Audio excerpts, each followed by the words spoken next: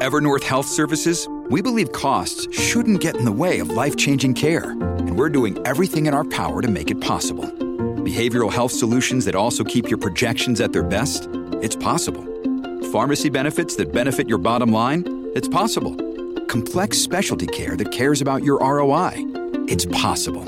Because we're already doing it. All while saving businesses billions. That's Wonder made possible. Learn more at evernorth.com/wonder.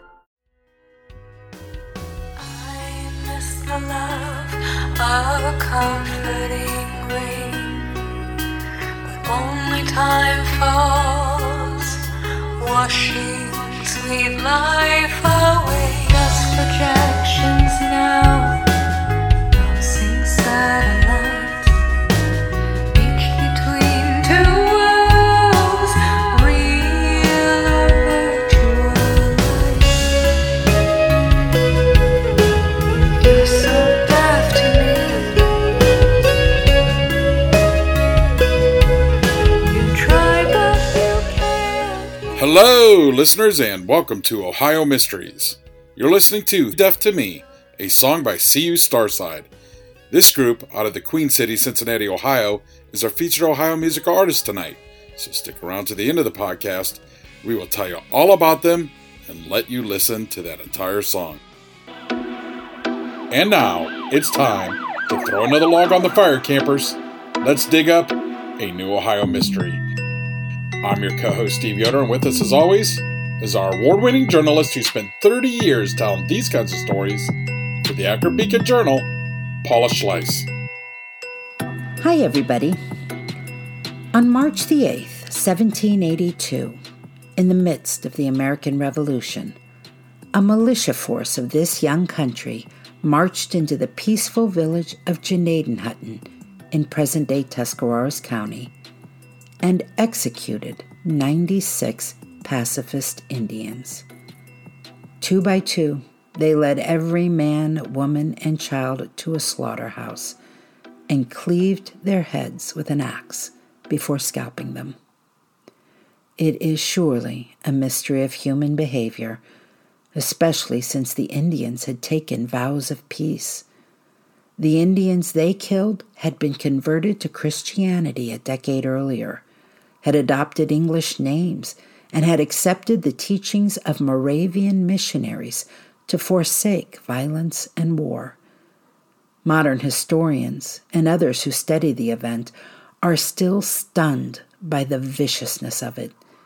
As President Teddy Roosevelt said a century after it happened, the mass murder was a stain that the lapse of time cannot wash away.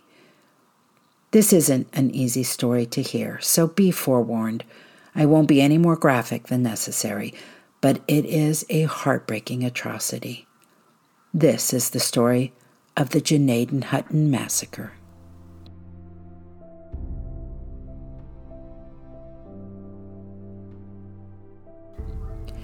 The indigenous people in our story are the Lenape Indians, also known as the Delaware.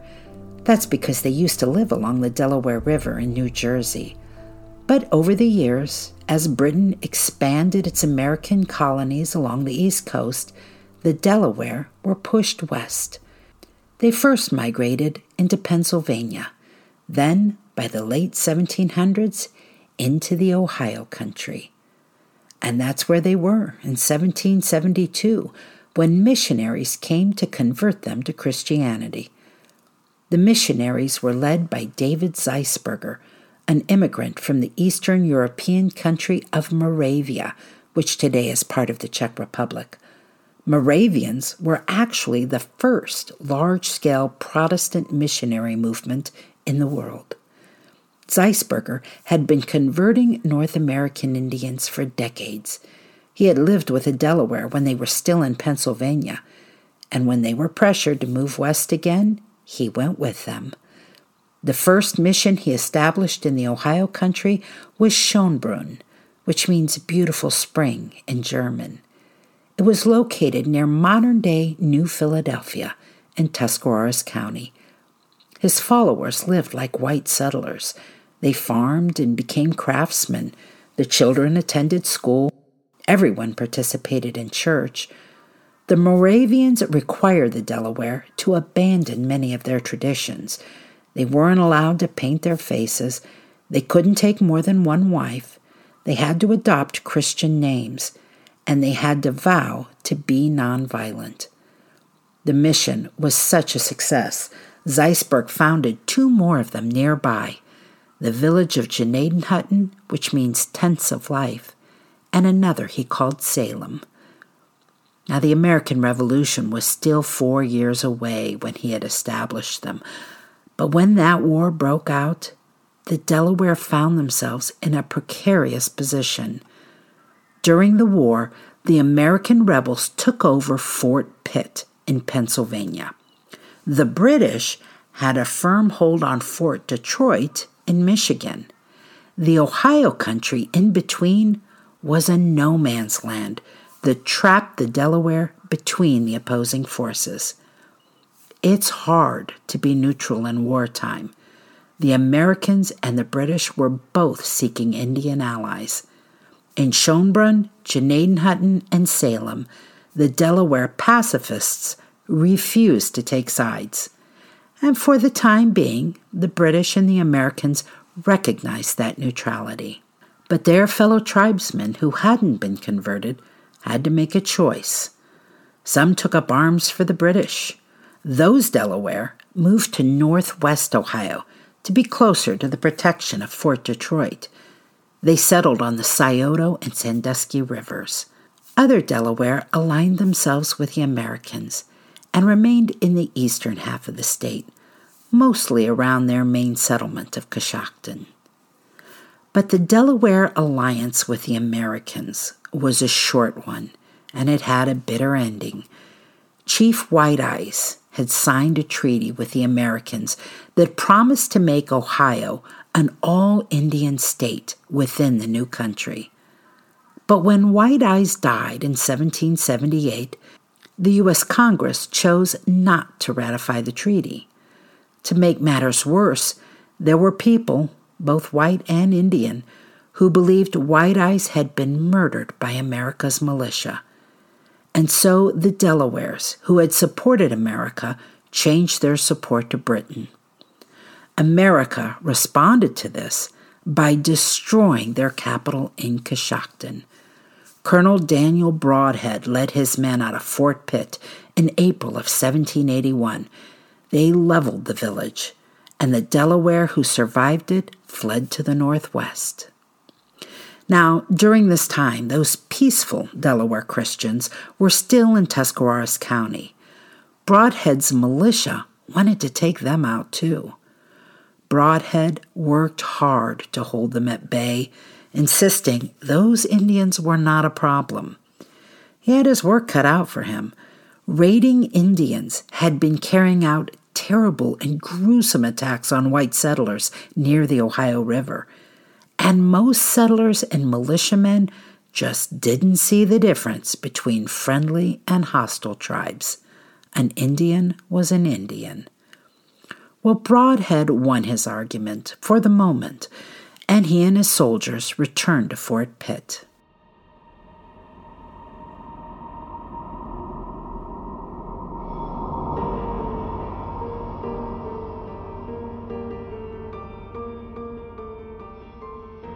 Actually, the first side to take action against the Delaware Christians were the British, though their effort was a nonviolent one.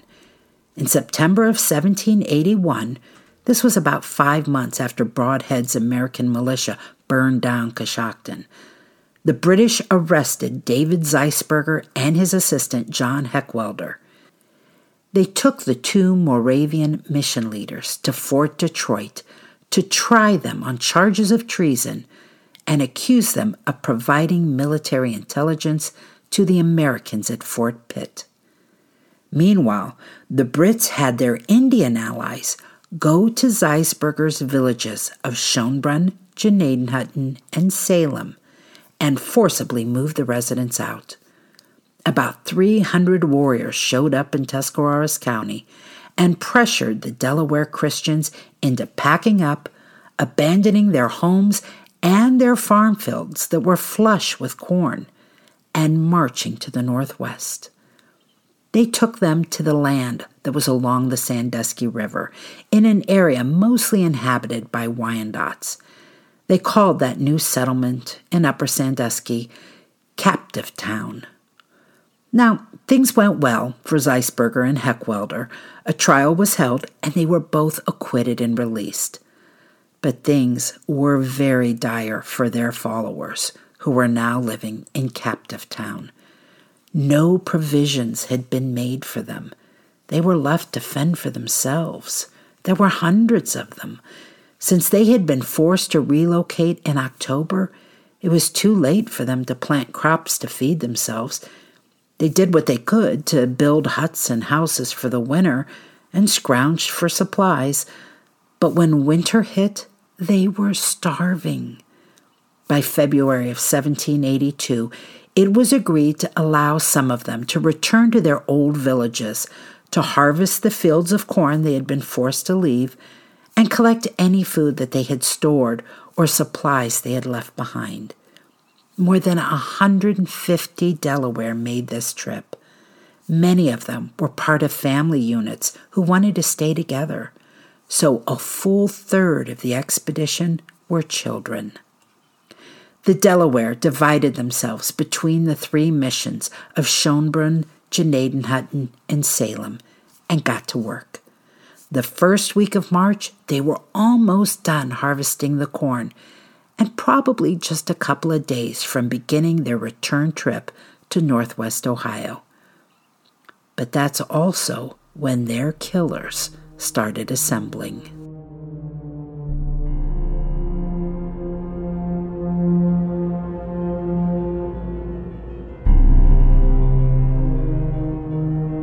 On March the 4th, 1782, a party of militiamen from Washington County, Pennsylvania, led by Lieutenant Colonel David Williams, began marching toward the Tuscarawas Valley.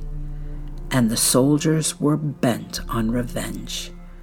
Just a couple of weeks earlier, an Indian war party had attacked the Pennsylvania homestead of the Robert Wallace family, then fled back into Ohio. After crossing the Ohio River, the raiders impaled a woman and a child on stakes and left them for all to see. And so about 160 men gathered in western Pennsylvania and formally mustered into a militia force at Mingo Bottom on the Ohio River, just below present-day Steubenville. Back at Fort Pitt, an American colonel, John Gibson, learned that the militia intended to march on the Moravian missions. He even dispatched a messenger to warn the Indians to flee. The messenger would arrive too late. The Delaware Christians did have some advance warning, however. You see, the Indians who had actually attacked those settlers in Pennsylvania passed by Gnadenhutten on their return trip, and they had told the villagers what they had done and suggested they should make themselves scarce or risk being blamed. The peaceful Indians did not heed the warning, confident that their faith and adherence to pacifism and neutrality would save them. On March the 6th, the vanguard of the militia, about 16 men, encountered their first victim. Joseph Shabash, Jr., the son of a Welshman and his Delaware wife, was out searching for a horse when they came across him. He pleaded for his life. They beat him with an axe. The soldiers found Joseph's wife hiding at the river's edge and killed her too.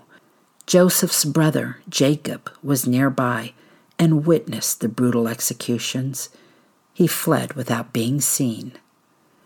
That same day, that small vanguard reached Gnadenhutten, where they found the Delaware at work in the cornfields, bundling the last of their harvest. Since those soldiers were far outnumbered at first, they acted friendly. The villagers fed them. When the entire militia force arrived, the villagers were told they would be escorted to Fort Pitt, where they would be safe from frontier violence. The villagers loaded up their belongings on pack horses and prepared to move out. The soldiers also asked them to hand over any weapons they had that'd keep them for the journey. The Indians turned in the guns they used for hunting, as well as their pocket knives and hatchets. Now a separate group of militiamen went to the mission in Salem, and, with the help of a villager that they had brought from Gnadenhutten, explained the plan to help them relocate. And so the villagers from Salem traveled with them to Gnadenhutten so they could all leave for Fort Pitt together. It was when both of those villages had been merged into one that the American soldiers made known their intent. They accused the Indians of those raids in Pennsylvania. They held a single mob trial that was over in minutes. They pointed out some of the property the Indians had, horses, farm implements, cooking utensils, and insisted they had been stolen from white people. The Delaware responded that if they indeed had items that had been stolen during that raid, they must have acquired them in trades. But their explanations and pleas of innocence fell on deaf ears. Colonel Williamson told his men the fate of the Indians was up to them. Many of his men had lost someone in a frontier raid and were eager for payback. Williamson lined up his men and said those who voted for mercy should take a step forward. 18 men took that step. Well over 100 men remained motionless, their inaction a vote for execution. The villagers were divided into 2 buildings, one for men, one for women and children. They were given the evening to prepare for death. The Indians prayed to God and sang hymns throughout the night. The soldiers, meanwhile, were getting fully worked up for the job ahead. They got drunk, partly on communion wine they'd found in the church. They debated on how to kill their captives, torn between burning them alive or splitting their heads with an axe.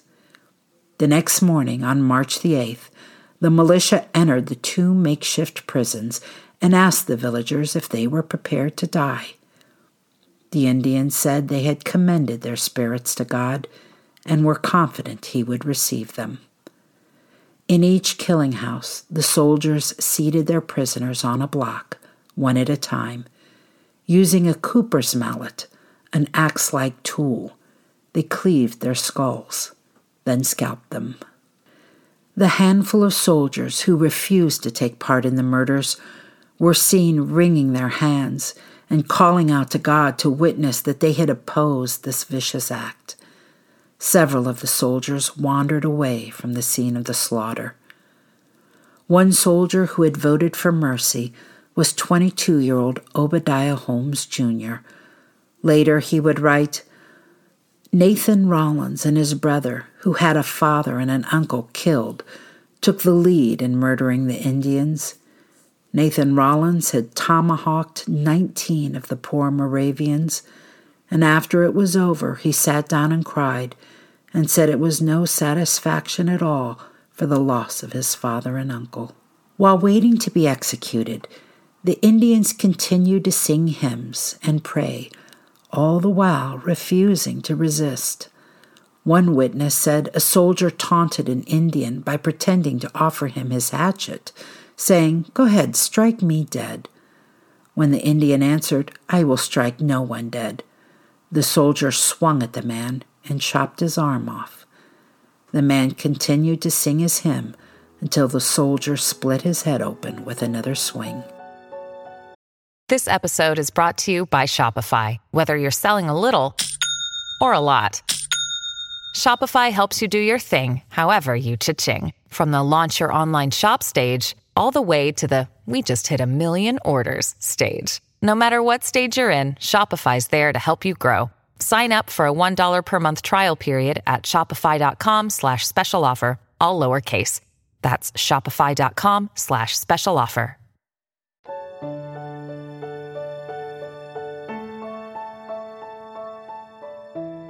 Blessedly, the Delaware at the village of Schönbrunn escaped the fate of the villagers from Gnadenhutten and Salem. It was a stroke of sheer luck. Before the massacre had begun, the Moravian missionaries up in Sandusky had sent word to Schönbrunn to let everyone know that the Indians in Captive Town were being moved to Fort Detroit. That messenger arrived on March the 6th. 2 Delaware from Schönbrunn were immediately dispatched to inform their brethren in Gnadenhutten of the new plan, but they came across that body of Joseph Shabash Jr. just hours after he'd been killed by the soldiers. They also saw enough hoof prints to know that the others in Gnadenhutten had probably suffered the same fate. They quickly buried Joseph, returned to Schönbrunn, and cleared out. When the Pennsylvania soldiers arrived at Schönbrunn the day after the massacre, they found the village empty and burned it to the ground. In all, the militia murdered and scalped 28 men, 29 women, and 39 children. They left the dead where they lay, set the village on fire, and marched off with 80 pack horses they had tricked the Indians into loading with their loot. There were at least 2 survivors. A boy named Thomas had been struck and scalped, but he was still alive. He lay still among the dead bodies, then crept out after dark. He made it to the Sandusky Trail, where he found the villagers from Schönbrunn as they were fleeing back north. And in the cabin, holding the women and the children, a widow named Judith managed to pry up a floorboard and deposited 2 boys into the small root cellar below. They stayed there while the massacre took place. Once the building was set on fire, one of the boys was able to escape. The other boy was too big to get through the window, and he burned to death. It is possible, actually likely, there was a 3rd survivor. Years after it was over, the family of Obadiah Holmes Jr., that 22-year-old soldier who voted against the massacre, claimed that Obadiah had rescued a 7-year-old boy and raised him. Early historians didn't know if that was true, but in 1999, more than 200 years later, an old diary from a Moravian mission in Canada was translated for the first time, and it seemed to support that claim.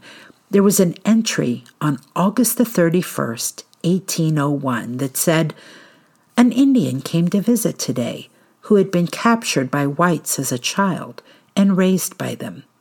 He has wandered around for some time now looking for his people and thus came to our town.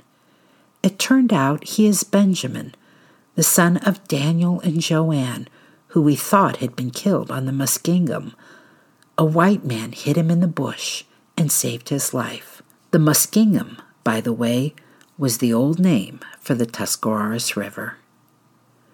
The bodies at Gnadenhutten remained where they lay for years, until Zeisberger's assistant, John Heckwelder, returned and had the bones placed in a mound on the south of the village.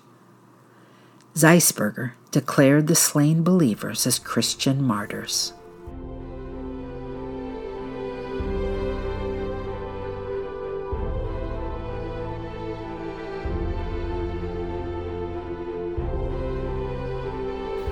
The surviving Delaware Christians eventually moved from Sandusky to present-day London, Ontario, in Canada.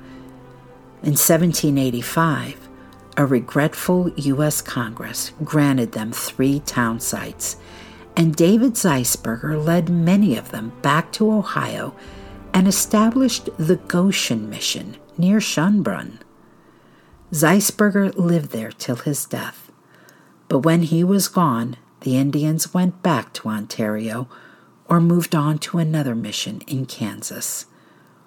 The soldiers who participated in the slaughter that day were too cowardly to ever admit it. They denied accusations repeatedly. Their descendants denied it. And it became impossible to reconstruct an accurate muster roll of who was there. No criminal charges were ever filed. Immediately after learning about the massacre, General George Washington told his troops it was best they avoid being captured alive.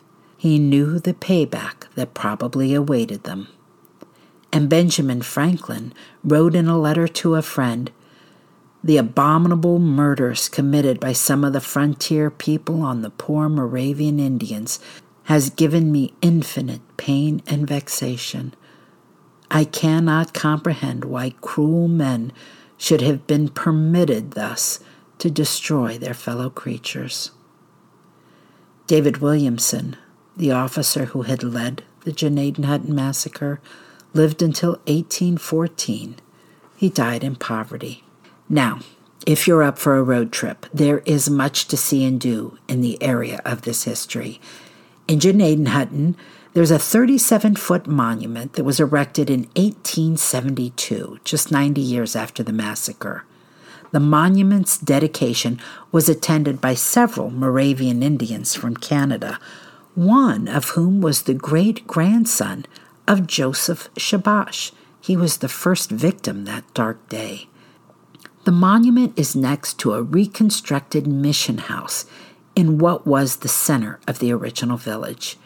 You can visit the Janadenhutton Museum and Park at 182 Cherry Street. I wish I'd known this so we could have done this episode earlier, but just this past March the 8th, the site held a Day of Remembrance and invited Native American tribes for a program and a ceremonial fire. But they do have other events throughout the year. Just search for Janadenhutton Museum on Facebook for details. Now, not far from Janadenhutton, you can find the reconstructed village of Schönbrunn. It's operated by the Ohio Historical Society. You'll find the village restored to appear as it did 200 years ago. The original cemetery is there, and visitors can receive an orientation on the whole story in the Visitor Center and Museum. You can find that at 1984 East High Avenue in New Philadelphia. Also, in warm weather months, you can see an outdoor amphitheater production called Trumpet in the Land. It depicts the Janadenhutton massacre and the events leading up to it. They've been doing that performance for more than 50 years. You can learn more about it at trumpetintheland.com. I went once as a child, and again just a few years ago. I recommend it just to pick a nice weather day. It is an open-air theater. That's it for tonight, listeners. For photos, news, clippings, and more on this and every episode, hop on over to our website, ohiomysteries.com. We are also a proud member of Evergreen Podcasts, the Evergreen Podcasts Network. For more information or to check out other shows on this network, please visit evergreenpodcasts.com. Also, check out our new YouTube channel, youtube.com/c/Ohio Mysteries. And now, a little more about our featured musical artist. CU Starside is a female-fronted alternative metal band from Cincinnati, Ohio, featuring Melissa Rose, Tommy Dudley, and Eric Drake. This trio recently released its first album, Digital Distractions, available on all streaming services. Tonight, we're showcasing their song, Deaf to Me. Tommy said the song was inspired by the story of the video game Death Stranding, but also the experience of being through the pandemic. He told me, "I think a lot about how the digital world and the real world collide, especially in quarantine, where we were still all connected through digital platforms, but also how that will never be the same as physically being next to someone. A lot of people suffer the loneliness of that, even though being connected to millions digitally." Well, I think that's something we can all relate to. By the way, if you are a musical artist in or from Ohio, we'd love to promote your work to our listeners. Just drop us a line at feedback@ohiomysteries.com and we'll make it happen. Let's have another listen to Deaf to Me by CU Starside, and we'll see you here next week for another episode of Ohio Mysteries.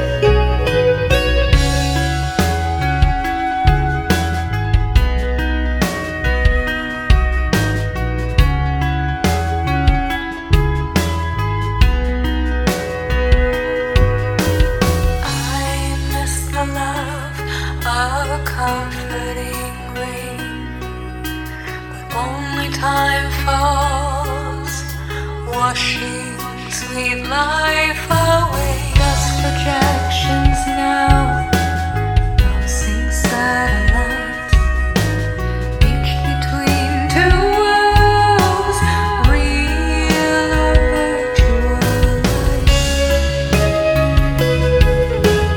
You're so deaf to me.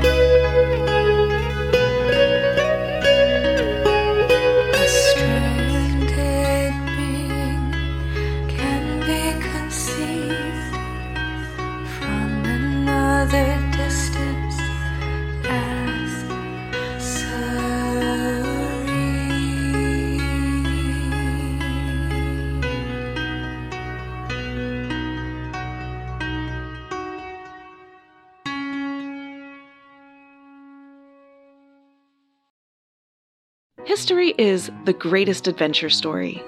But does it ever leave you wondering what the women were doing all that time?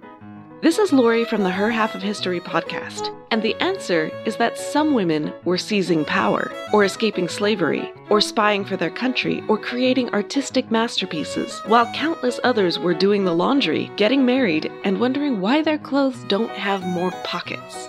If you would like to hear the stories of women doing all of those things, check out Her Half of History at herhalfofhistory.com or wherever you get your podcasts.